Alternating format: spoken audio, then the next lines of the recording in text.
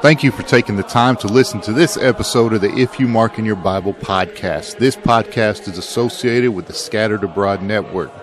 So be sure to like, share, and subscribe, and check out the episode notes below for contact information, including websites and where we can be found on social media. Again, thank you for your support, and let's begin our Bible study.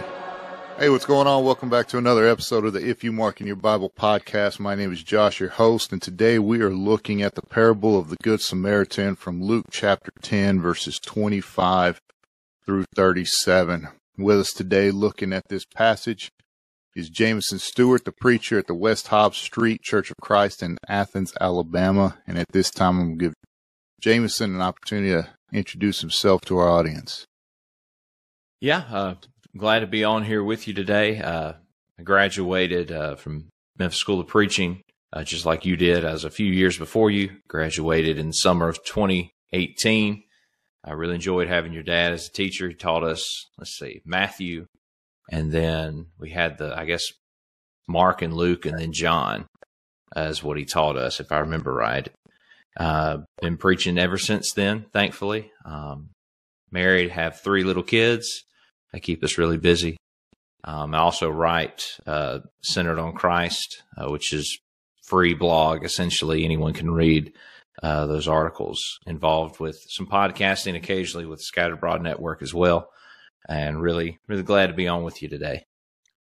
Yeah, appreciate you coming on. Drew mentioned that your class was pretty unique, and about the time y'all were going to school, Brother Elkins had passed away. And then my dad took over the gospel accounts, and only class to go through that with him. So, great opportunity. I know we thought highly of that class in general. A lot of good people came out of it. So glad of the work you guys are doing, and I enjoy reading your blog as well. And that information will all be in the episode notes down below, so you can check it out, and I would highly recommend it. As mentioned earlier, we're looking at the parable of the Samaritan, of the Good Samaritan, which is one that is not foreign to most people.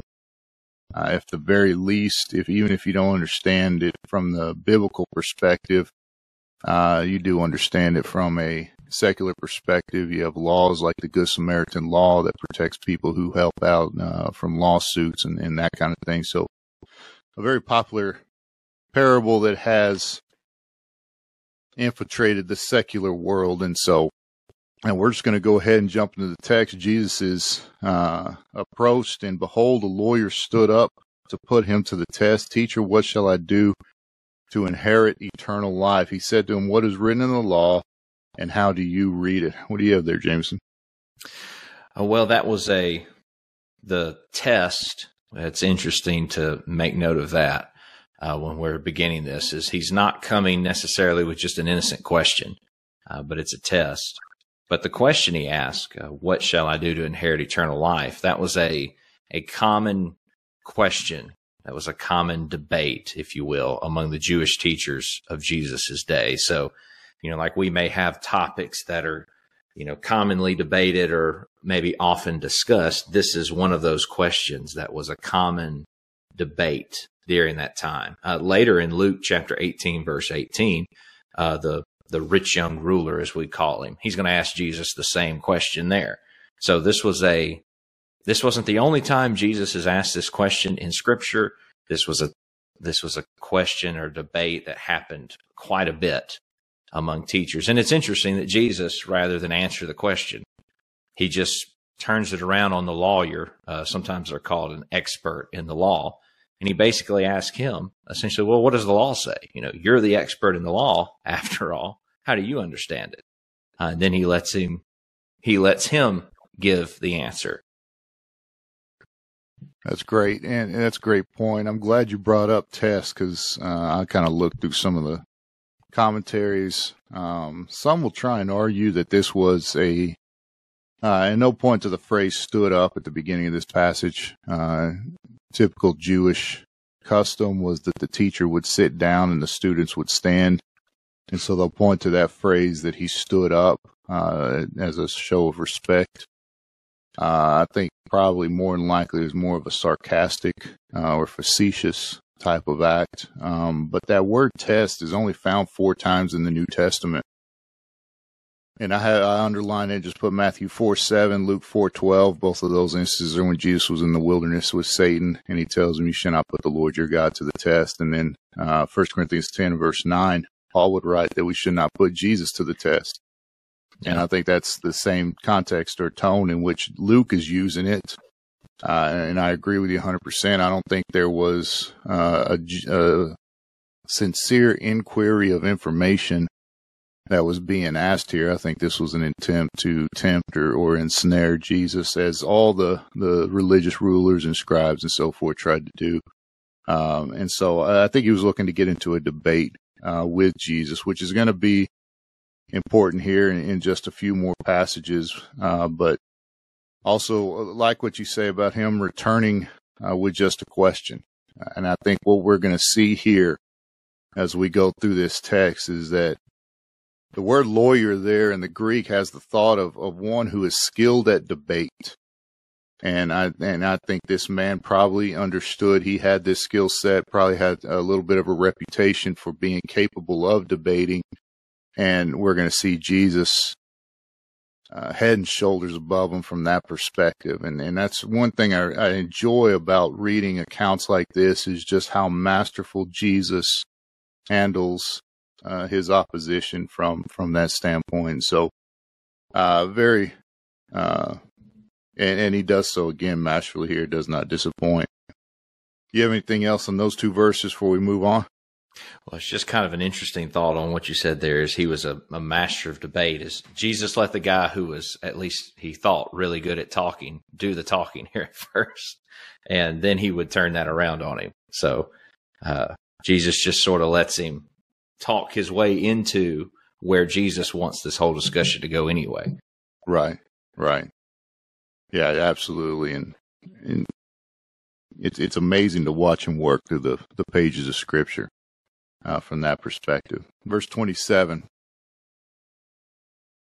It says, and the scribe answered, you shall love the Lord your God with all your heart and with all your soul and with all your strength and with all your mind, and your neighbor as yourself. And he said to him, ye have answered correctly. Do this and you will live. But he, talking about the scribe, desiring to justify himself, said to Jesus, and who is my neighbor? What do you have there? Well, the scribe, the expert in the law, he replies by quoting from 2 Old Testament passages. He goes to Deuteronomy 6, verse 5, and then that's the part, you shall love the Lord your God with all your heart, soul, strength, and mind, with your entire being, is the idea. That's Deuteronomy 6. And then Leviticus 19:18, that's the section about loving your neighbor as yourself. And these were passages that Jewish people were familiar with all the way from the time that they were small children. Deuteronomy 6, 4 through 9, it emphasized the importance of loving God with the entire self, and that should even be taught to the children. Whereas Leviticus 19, verse 9 through verse 18, that emphasizes the importance of caring for one's neighbor. And in that section, Leviticus 19, 9 through 18, it mentions the poor, the foreigner, the hired worker, the deaf, the blind, fellow Israelites, and it also says those among your people. So there's all these people that Leviticus 19 emphasizes. They are your neighbor. You should care for them, treat them right. And so after hearing what the expert in the law said, Jesus replies, basically, you're right. In fact, elsewhere in Scripture, Jesus gives this same answer. You shall love the Lord. What's the greatest command? You shall love the Lord your God with all your being and love your neighbor as yourself. And so Jesus tells him, you're right. That's the correct answer. Do this and you'll live. Do this and you'll have the eternal life that you seek. And the lawyer's response then, it's verse 29, when he says that he was wanting or desiring to justify himself, is a very key phrase then that gives us insight into what's going on that we wouldn't have otherwise. Because his follow-up question, wanting to justify himself, I've been going through writing and teaching through in a Bible class the book of Romans, and justification, being justified, is a really big point in that book. And basically, to be justified is the idea of when the judge declares the individual on trial to be innocent. It's as if the charges have been thrown out. And in this idea of justifying self, it shows up a few other times in Luke. In Luke 16, verse 15, Jesus there says to the Pharisees, "You are those who justify yourselves before men, but God knows your heart." In other words, you want to appear innocent before others, but God knows your heart. God knows the truth. You're not as innocent as you try to appear. And then later in Luke 18, verse 9, Jesus tells the parable of the Pharisee and the tax collector. And he tells that parable to those who trusted in themselves that they were righteous and despised others. And so this follow-up question, and who is my neighbor, is asked by the scribe, the expert in the law, to try and declare himself innocent of guilt. He's trying to, basically, I'm not on the hook for anything wrong. I've done everything exactly right as I should. And he's trying to declare himself innocent of guilt because based on his first question, "Teacher, what shall I do to inherit eternal life?" Well, if he has fallen short in what must be done to inherit eternal life, well, then where does that leave him? Doesn't leave him in a place where he wants to be. Right. And so that's why he's asking this follow-up question, is he doesn't like, it seems he does not like where this discussion may be heading. And he wants to, Jesus, let's define our terms very carefully, because if we make our neighbor too broad, well, that's going to make me look real bad. No, that's great. You mentioned it's Matthew 22:40. I didn't know I know that is because I wrote that in the margin of my Bible. Upon this hangs all the law and the prophets. And I'm glad you brought up the rich young ruler as well. That word that phrase, desiring to justify himself, tried to find why, what exactly that meant. What exactly was he trying to justify? And I think it's probably a combination of the both of the two. He was either trying to justify his past actions, in other words, areas, and I really appreciate you bringing up Leviticus 19 and the fact that God's already answered that question through the law of who your neighbor is. Yeah. And I think that's, part of it is he probably hasn't been acting or treating everyone the same way. And so maybe that's why he's doing this. I think another portion of this is when he asked that question initially, what shall I do to inherit eternal life? He probably thought he was going to stump Jesus, and Jesus seems easily, I'll say easily answers the question, turns it on him, puts it back on him to answer it himself, and shifted, for lack of a better term, shifted the debate in his favor rather than the scribes. And so maybe there's a portion of this desiring to justify himself, add a little more complexity to this question because Jesus handled it so easily at the beginning. And again, just comes back to that thought of Jesus being so masterful at debate, even to those who I would argue were known for their debating skills. Jesus is head and shoulders again above him. And then and who is my neighbor is I think a question all of us need to ask. And I think that's probably one of the crowning statements of this section of scripture, at least for us from an application standpoint. Who is my neighbor? And we need to remember our place in this story. It's not the one who is beaten, and it's not, maybe not the robbers, hopefully not the robbers, but remember our place in it. Decide beforehand what we're going to do. And mercy is to be given both inside and outside of our circles, which includes the church and the world and all that. I think there's a lot of evangelistic application that we can take from this. But a question that we definitely should be asking ourselves. You got anything else on those passages before we move on? Yeah, one of the sources that I had to study for this was it pointed out that the common interpretation of during this time among the experts in the law and the Pharisees, the question, who is my neighbor, was that they limited that to fellow Jews. And even more specifically, often they limited it to fellow righteous Jews. So when and this is where, kind of like you said, he's asking this follow-up question because he's looking for a debate. There was no debate whatsoever in that first question because he answered it and Jesus basically said, good job, and he moved on. And so now he asks a question that he thinks, okay, well, there's a lot more complexity. There's a lot more to be debated here.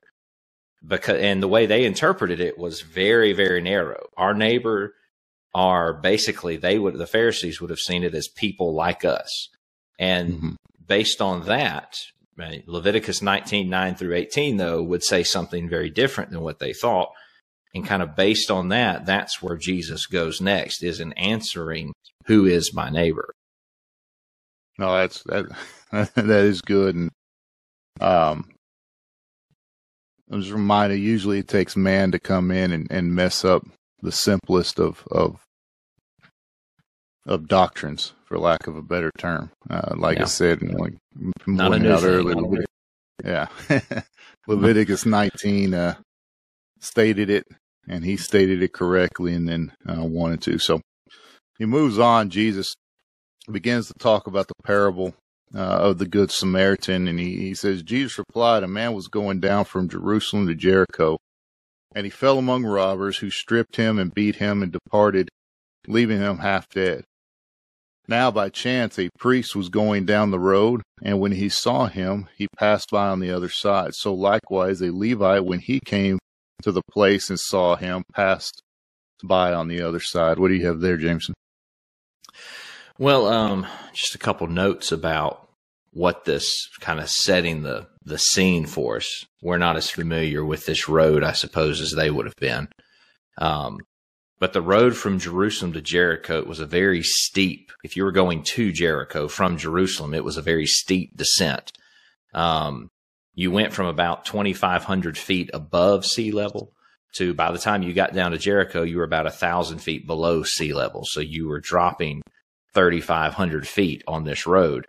The road's about 17 miles long, and it was very dangerous because there was a lot of caves where thieves often hid. They would wait for a caravan or some, business owner to come by who was not so well protected, and they would often try and rob that individual.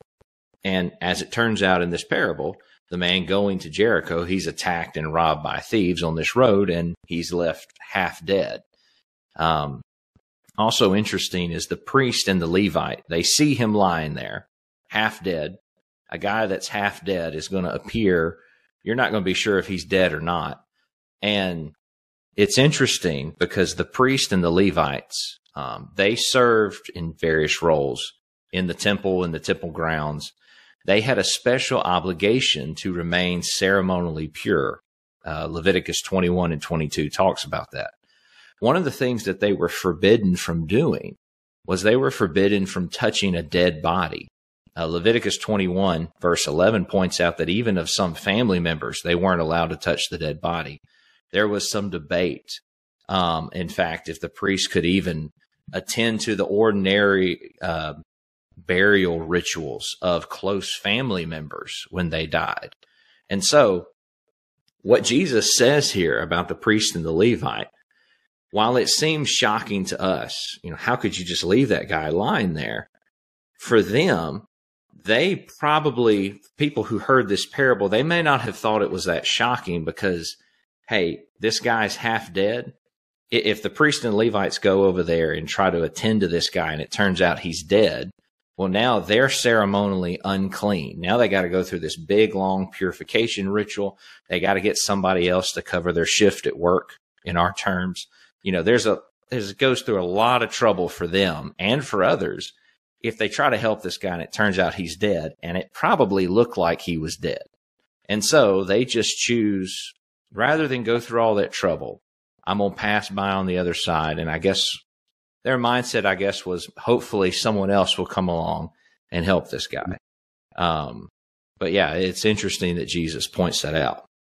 That's the ceremony to get clean. I'm glad you brought that up. And it wasn't necessarily sinful for them to touch a body. It's just that I would argue it's more inconvenient. Like you said, it puts people out, not only themselves, but the ones who have to cover for them and so forth, which I think you're right. It probably how they justified it from this parable. It wasn't uncommon for them to probably shirk some of their moral obligations under the guise of their work obligations, for lack of a better term.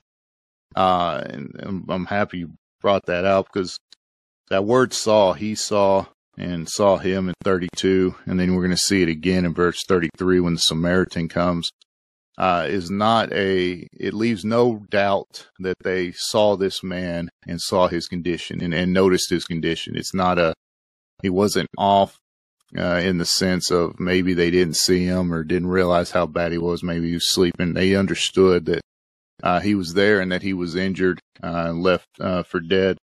I underlined that phrase, Jesus replied, and I just put the note there that Jesus does not answer the question, but essentially he's asking another question. Mm-hmm. What is it to be a good neighbor? So they ask, who is my neighbor? He's turning the question on them again, masterful from a debate perspective, turning the question on them. What's it to be a good neighbor? And we see here, you see the robbers fell on him. You have the iron rule. Then you have the silver rule by the Levite and the priest, which is iron rules just take, the biggest and the baddest takes from the weak and exploits the weak. Whereas in the silver rule is more of a minding your own business. I'm not necessarily doing evil unto anyone, but I'm not going out of my way to do good either. And from I would say an application standpoint, that's usually kind of where the world sits. I would say this is where good people sit. I'm not bothering anyone. I'm minding my own business. And I'm friendly to those who are friendly with me. And I kind of avoid everyone else, from that perspective. And unfortunately, sometimes we may get into the snare or the trap of thinking that being a good person is all that's required of us. And you go Leviticus 19 and 20, be holy for I am holy, 1 Peter chapter 1. The Christian's called to be more than just a good person. And I appreciate that Jesus points this out. The robbers saw a opportunity to exploit this man. And I think the priests and Levites saw this man as an inconvenience to themselves, like you pointed out, everything that they would have to go through in order to put themselves in a position to perform their duties. Maybe they thought as they were going down, just from this parable perspective, that they would be harmed as well, so they didn't have time to help them. Maybe another reason that was given is maybe they would have been accused of possibly of committing the crime themselves, if they were standing around them. And so the only reason I bring that up is I think we sometimes find a lot of ways to justify the things that we do to keep from being inconvenienced. And I think Jesus is touching on that as well. You have anything else on through 32? No, not through 32. 33 through 35, because we're starting to get into the crux of this parable. But a Samaritan, as he journeyed, came to where he was, and when he saw him, he had compassion. He went to him and bound up his wounds, pouring on oil and wine. Then he set him on his own animal and brought him to the inn and took care of him. The next day he took out 2 denarii and gave it to the innkeeper, saying, take care of him, and whatever more you spend, I will repay you when I come back. What do you have there? Well, something really interesting about this parable that I found in studying for this is that the parable Jesus tells bears a striking resemblance to an event that happened in 2 Chronicles 28, 5 through 15. Just to summarize that section, the northern kingdom of Israel had defeated the southern kingdom of Judah in battle. They killed like 120,000 of Judah's mightiest warriors, and that all happened, the text tells us, because Judah had forsaken the Lord God. So basically, God used the northern kingdom to punish the southern kingdom. Well, Israel takes 200,000 captives from Judah, and the text says they take much spoil, and they brought it all to Samaria, the capital of the northern kingdom. Well, God then sends a prophet named Oded to rebuke the northern kingdom for showing no mercy to their brethren. And it says that God's wrath was now upon them, the northern kingdom, because they showed no mercy. And God commands them through Oded to return the captives. And then some of the leaders of Israel from the tribe of Ephraim, they stand up and they oppose their own countrymen from the northern kingdom in bringing those captives to Israel. And it says that the army of Israel, they left the captives and the spoils that they had taken there. And then those leaders from Ephraim, they take the captives, they clothe them, they give them things to eat and drink, they address the wounds of the injured, and those who are too weak, too sick, too injured to walk, they let them ride on donkeys. And they return them back to their brethren in Jericho, and they go back home to Samaria. The parable that Jesus tells, there's several interesting connections to what happens there in 2 Chronicles 28, 5 through 15.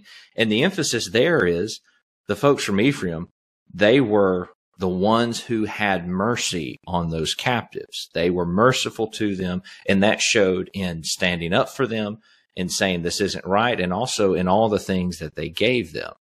And so then they were also in Samaria. And now you come to this parable, and of all people, it's a Samaritan that comes along. And when he sees this man who's been beaten and left for dead, it says that he has compassion and he helps him. Now, at this time, the Jews and Samaritans, they had absolutely nothing to do with each other. John 4, verse 9, the Samaritan woman at the well basically tells that to Jesus, is we don't have anything to do with each other. We have nothing in common with each other. I think I'd even read something once that pointed out that they wouldn't even use like the same, we would say like the same drinking glasses or the same eating utensils. If they happen to be in the same area, they're not even going to use the same spoon or the same fork that a Samaritan used. Samaritans were a mixture. They had Jewish ancestors, but they were also a mixed race with Gentile people. They didn't follow the typical Jewish customs and laws. They only accepted the first 5 books of Moses. Like that was the only thing they accepted from God. They rejected everything else. They had, at one point, they had built their own temple, challenging the Jews' right to have their temple in Jerusalem. So this is a people, this is a Samaritan. This was a group of people that ordinarily they and the Jews hated one another. The prejudice, the hatred, the bitterness ran very, very deep, and it went back generations. They hated each other. In fact, you go all the way, I guess really back, it started all the way back in books like Nehemiah. You see it developing. And from there on, there's this mistreatment and hatred and prejudice and bitterness over and over again for hundreds of years. And so the fact that a Samaritan of all people stops to help this man that would have been a shocking detail to anyone who was listening to this parable. That's a great point. Also, you do, like you mentioned, the hatred. Also, I think the Jews tried to justify their hatred with the Samaritans because there were times throughout their history, and like you said, essentially starting in Nehemiah, that any time a Samaritan they wanted to claim essentially Jewish heritage until it didn't benefit them. And then when it didn't benefit them, then all of a sudden they forgot the Jews. They cheered for conquerors who would persecute the Jews. The Samaritans would cheer on the persecutor and all that. So I would argue from an earthly perspective, there's probably some justification on why the Jews despise the Samaritans so much. But again, I think what we're seeing here is the way the world, and particularly this scribe, was looking at things is from a Samaritan standpoint, or just Jews in general, is a very general, the Samaritan people, where Jesus, I think, brings it down to a micro level from the standpoint of this is an individual acting upon an individual. Same thing with the priest and the Levi. These are not groups of individuals dealing with each other. This is one person dealing with another person, and how you look at it. And we made the point earlier in previous passage 32, and we're starting in verse 30, that thieves looked at someone to whom they could exploit. The religious leaders looked at, or the priest and Levite looked at it from the standpoint of this man was an inconvenience. And here we see the Samaritan enacting the golden rule, and essentially he saw a neighbor in need. The sacrifice throughout this whole, and I think Jesus is doing this intentionally, when he talks about pouring oil and wine on him to help him, but then he puts him on his own animal and brought him to the end, and then he used his own money to care for him. And then he put the debt upon himself, not upon the man, like I've taken him this far, but when you come in from that standpoint. And what we see is Jesus now in this, rather than answering the question, who is my neighbor? And he makes that point, what type of neighbor are you? He shifted the responsibility. And I'm glad you brought up the fact that the neighbor was a filtered or a very specific group of people in the eyes of a Jew. It was essentially a faithful Jew is how they would consider their neighbor, and everyone else, it would appear that they didn't. And when you look at it from that perspective, what you have is you have a group of people who are putting a requirement on everyone else that if I'm going to be your neighbor, this is how you have to act. This is the things that you have to do in order to be my neighbor, where Jesus is now putting it around saying, what type of neighbor are you to everybody? And it's a personal responsibility type of thing that goes on. You have anything else there through 35? Yeah, no, just that the Samaritan as the neighbor in the parable is someone the Jew would have considered an enemy, not a neighbor. I mean, like you said, who they considered to be a neighbor, the Samaritan would have been about the farthest thing from what they considered to be a neighbor. So Jesus is really turning this whole discussion in a different direction from what the lawyer thought it would take. Right. I wonder how many people listen to this parable put themselves in the place of the man who was beaten. Because if you're in that role and you put yourself in that place, and just do it hypothetically now. If you're beaten, left for dead, it really doesn't matter who comes by to help you, and it really doesn't matter who comes by and refuses to help you. And I think that's kind of the standpoint. If I'm laying there in need of help, and a Samaritan's helping me from that standpoint, it doesn't matter who this person is. And that only matters to the ones who aren't it. So, continue on, verse 36 says, which of these do you think proved to be a neighbor to the man who fell among the robbers? And he said, the one who showed him mercy.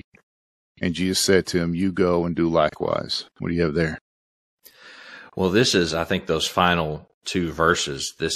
Most parables typically had a single point, like a main driving point behind them. And I think this is basically the point of this parable, is who was the neighbor to the man who fell among thieves? Who was going back to the passage earlier from 2 Chronicles 28, who was the neighbor to the captives from Judah? Well, in both examples, it was the one who showed mercy. That was the neighbor, the merciful one. And Jesus tells the expert in law here, you go and do likewise. The expert in the law, the lawyer, he'd been trying to limit his obligation to love his neighbor, to a smaller group of people, the righteous, faithful Jewish people, as he viewed them as himself. Limit it to that so as to clear himself of any guilt in loving his neighbor, so that he would then be deserving of eternal life. But that kind of thinking was focused on self, and it, as Jesus tells them later in Matthew 23:23, it neglected the weightier matters of the law, justice, mercy, and faith. Micah 6 verse 8 says that the Jewish people, they were supposed to love mercy. And so in trying to limit his obligation to love his neighbor so that he could then justify himself, and therefore then perhaps from the standpoint of, I now deserve, or I've merited, or I've earned eternal life, he views himself as not needing the mercy of God. And I think that's where Jesus is going with him here, is the way that you're looking at yourself, the way you're looking at your defining neighbor, you are doing all of this and you're not realizing that you too need the mercy of God. Because that's where Jesus is ultimately going to go in his teaching. And with what he does, is the point being is everyone needs God's mercy. And this was a group of people, specifically the fella he's talking to and others in that group, who they did not see themselves as needing what God was offering through Christ. Multiple times throughout the gospel accounts, when Jesus heals the man born blind in John chapter 9, basically you get down to the end of that, they ask Jesus, well, are we blind too? And he tells them the problem is you don't even realize that you're blind. And over again, that kind of thing happens. And so since this man didn't see himself as needing the mercy of God, why would he show that kind of mercy? Why would he show such great mercy as illustrated in this parable to somebody else? This kind of this connection I think Jesus is making. You need to see yourself as needing God's mercy. And then someone who sees themselves in that light, then this is how you will treat others. You will be merciful to others when you realize how much you need God's mercy yourself. Excellent. Excellent. I circled that phrase, do you think? Which of these three do you think proved to be? And again, just going back to Jesus being so good at this.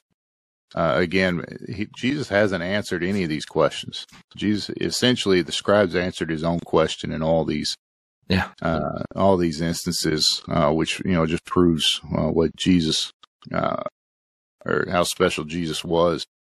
Underlined, proved to be a neighbor to the man, just referenced verse 29. In my Bible, it's actually on the next page. If it wasn't, I would actually draw a circle and draw a line up to it to connect that phrase. Who is my neighbor? And then essentially Jesus, who proved to be the neighbor. And it goes back to what we talked about earlier. I also wonder how verse 37, how hard it was for him to say the one who showed him mercy. And I don't want to speculate, but maybe too painful to say the Samaritan. So he phrased it that particular way. And again, it's humbling from that standpoint to see someone you hate so much being the one who's the one showing care and compassion. If this were a real life situation, more than likely that Samaritan had been chastised or rebuked or ridiculed by someone like the man whom he helped. Yet he put aside those personal differences and helped him and was used as Jesus as the example. Last thing I have as far as just notes is I went to the very beginning of this passage and just put this question based on everything that Jesus taught. Just simply put the question, what type of neighbor am I? And I think from I'll just look at it from a spiritual, hopefully most people would see someone on the side of the road in a condition that this man was and stop. I think there's a natural inclination for most people to have compassion on that type of individual. But this is more from a spiritual standpoint, maybe and we just, Rob Whitaker was here about 6 weeks ago. So we're kind of in that evangelistic mindset. And so it's this, what kind of neighbor am I to have the spiritual healing that the Bible provides and walk past my neighbor on a daily basis without lending any type of help. From that standpoint, it just, again, as we sit here and talk about those who would listen to Jesus give this parable in person and what was going through their minds in this scribe, and it's this final portion that I think the majority of the desire to justify himself in verse 29 was more about his actions, less about him trying to win the debate and more about to justify his actions. And here, again, the parable did exactly what it was supposed to do. This man was self-reflecting on himself. He couldn't answer Jesus any other way than the way he did at the end. I'm hoping, I don't know, but hoping that this man went away with a mindset of a changed theology based on what he was accustomed to. And so as I read this, just me personally, it takes that evangelistic tone at this point, because are we doing that from a spiritual standpoint? Are we walking past our neighbors and our friends and our coworkers who are, for lack of a better term, spiritually left for dead, and just going by for whatever reason? We don't want to face the ridicule. We don't hurt the relationship, whatever it is. Do you have anything else on that? Yeah, just pointing to, we kind of see, obviously, in this parable, I think we also see what Jesus did for us. I mean, Ephesians 2, verse 1-3 points out when we weren't half dead, when we were dead in our sins and trespasses. And then verse 4 and 5 says, God, who is rich in mercy, he sent Jesus to die for us when we were still. Romans 5, verse 6-10 talks about how we were sinners, we were enemies, we were weak, we were helpless, we were opposed to God. But when we were all those things, Christ came and died for us. And so the picture we have in the New Testament is Jesus, God through his son, Jesus Christ, showed mercy on us who were the ones lying on that road, so to speak, lying dead in sin. And God in his son had mercy on us, sacrificed tremendously for us, gave himself, died. He who was rich became poor so that we might become rich. 2 Corinthians 8:9. Just as the Samaritan sacrificed tremendously from himself, of himself, to help this man who was dead, to save this man who was dead, so Jesus has done the same to us. And when we really appreciate and understand what Jesus has done for us, then we are in a position where, now we will be able to, understanding what he did for us, I can now treat others in a way that he has treated me. And I think that's really kind of the power in this parable, is it ultimately it points us back to what Jesus has done for us. And now he tells us, you go and treat others how I've treated you. Great point. Sense of obligation almost. Yeah. Very, very good. That's a great way to end it. Jameson, thank you so much for coming on. I appreciate your thoughts. Very, very thought-provoking. Appreciate the history you put into this parable as well. Those who are listening, thank you. Like, share, subscribe. And until next time, we will see you. All right.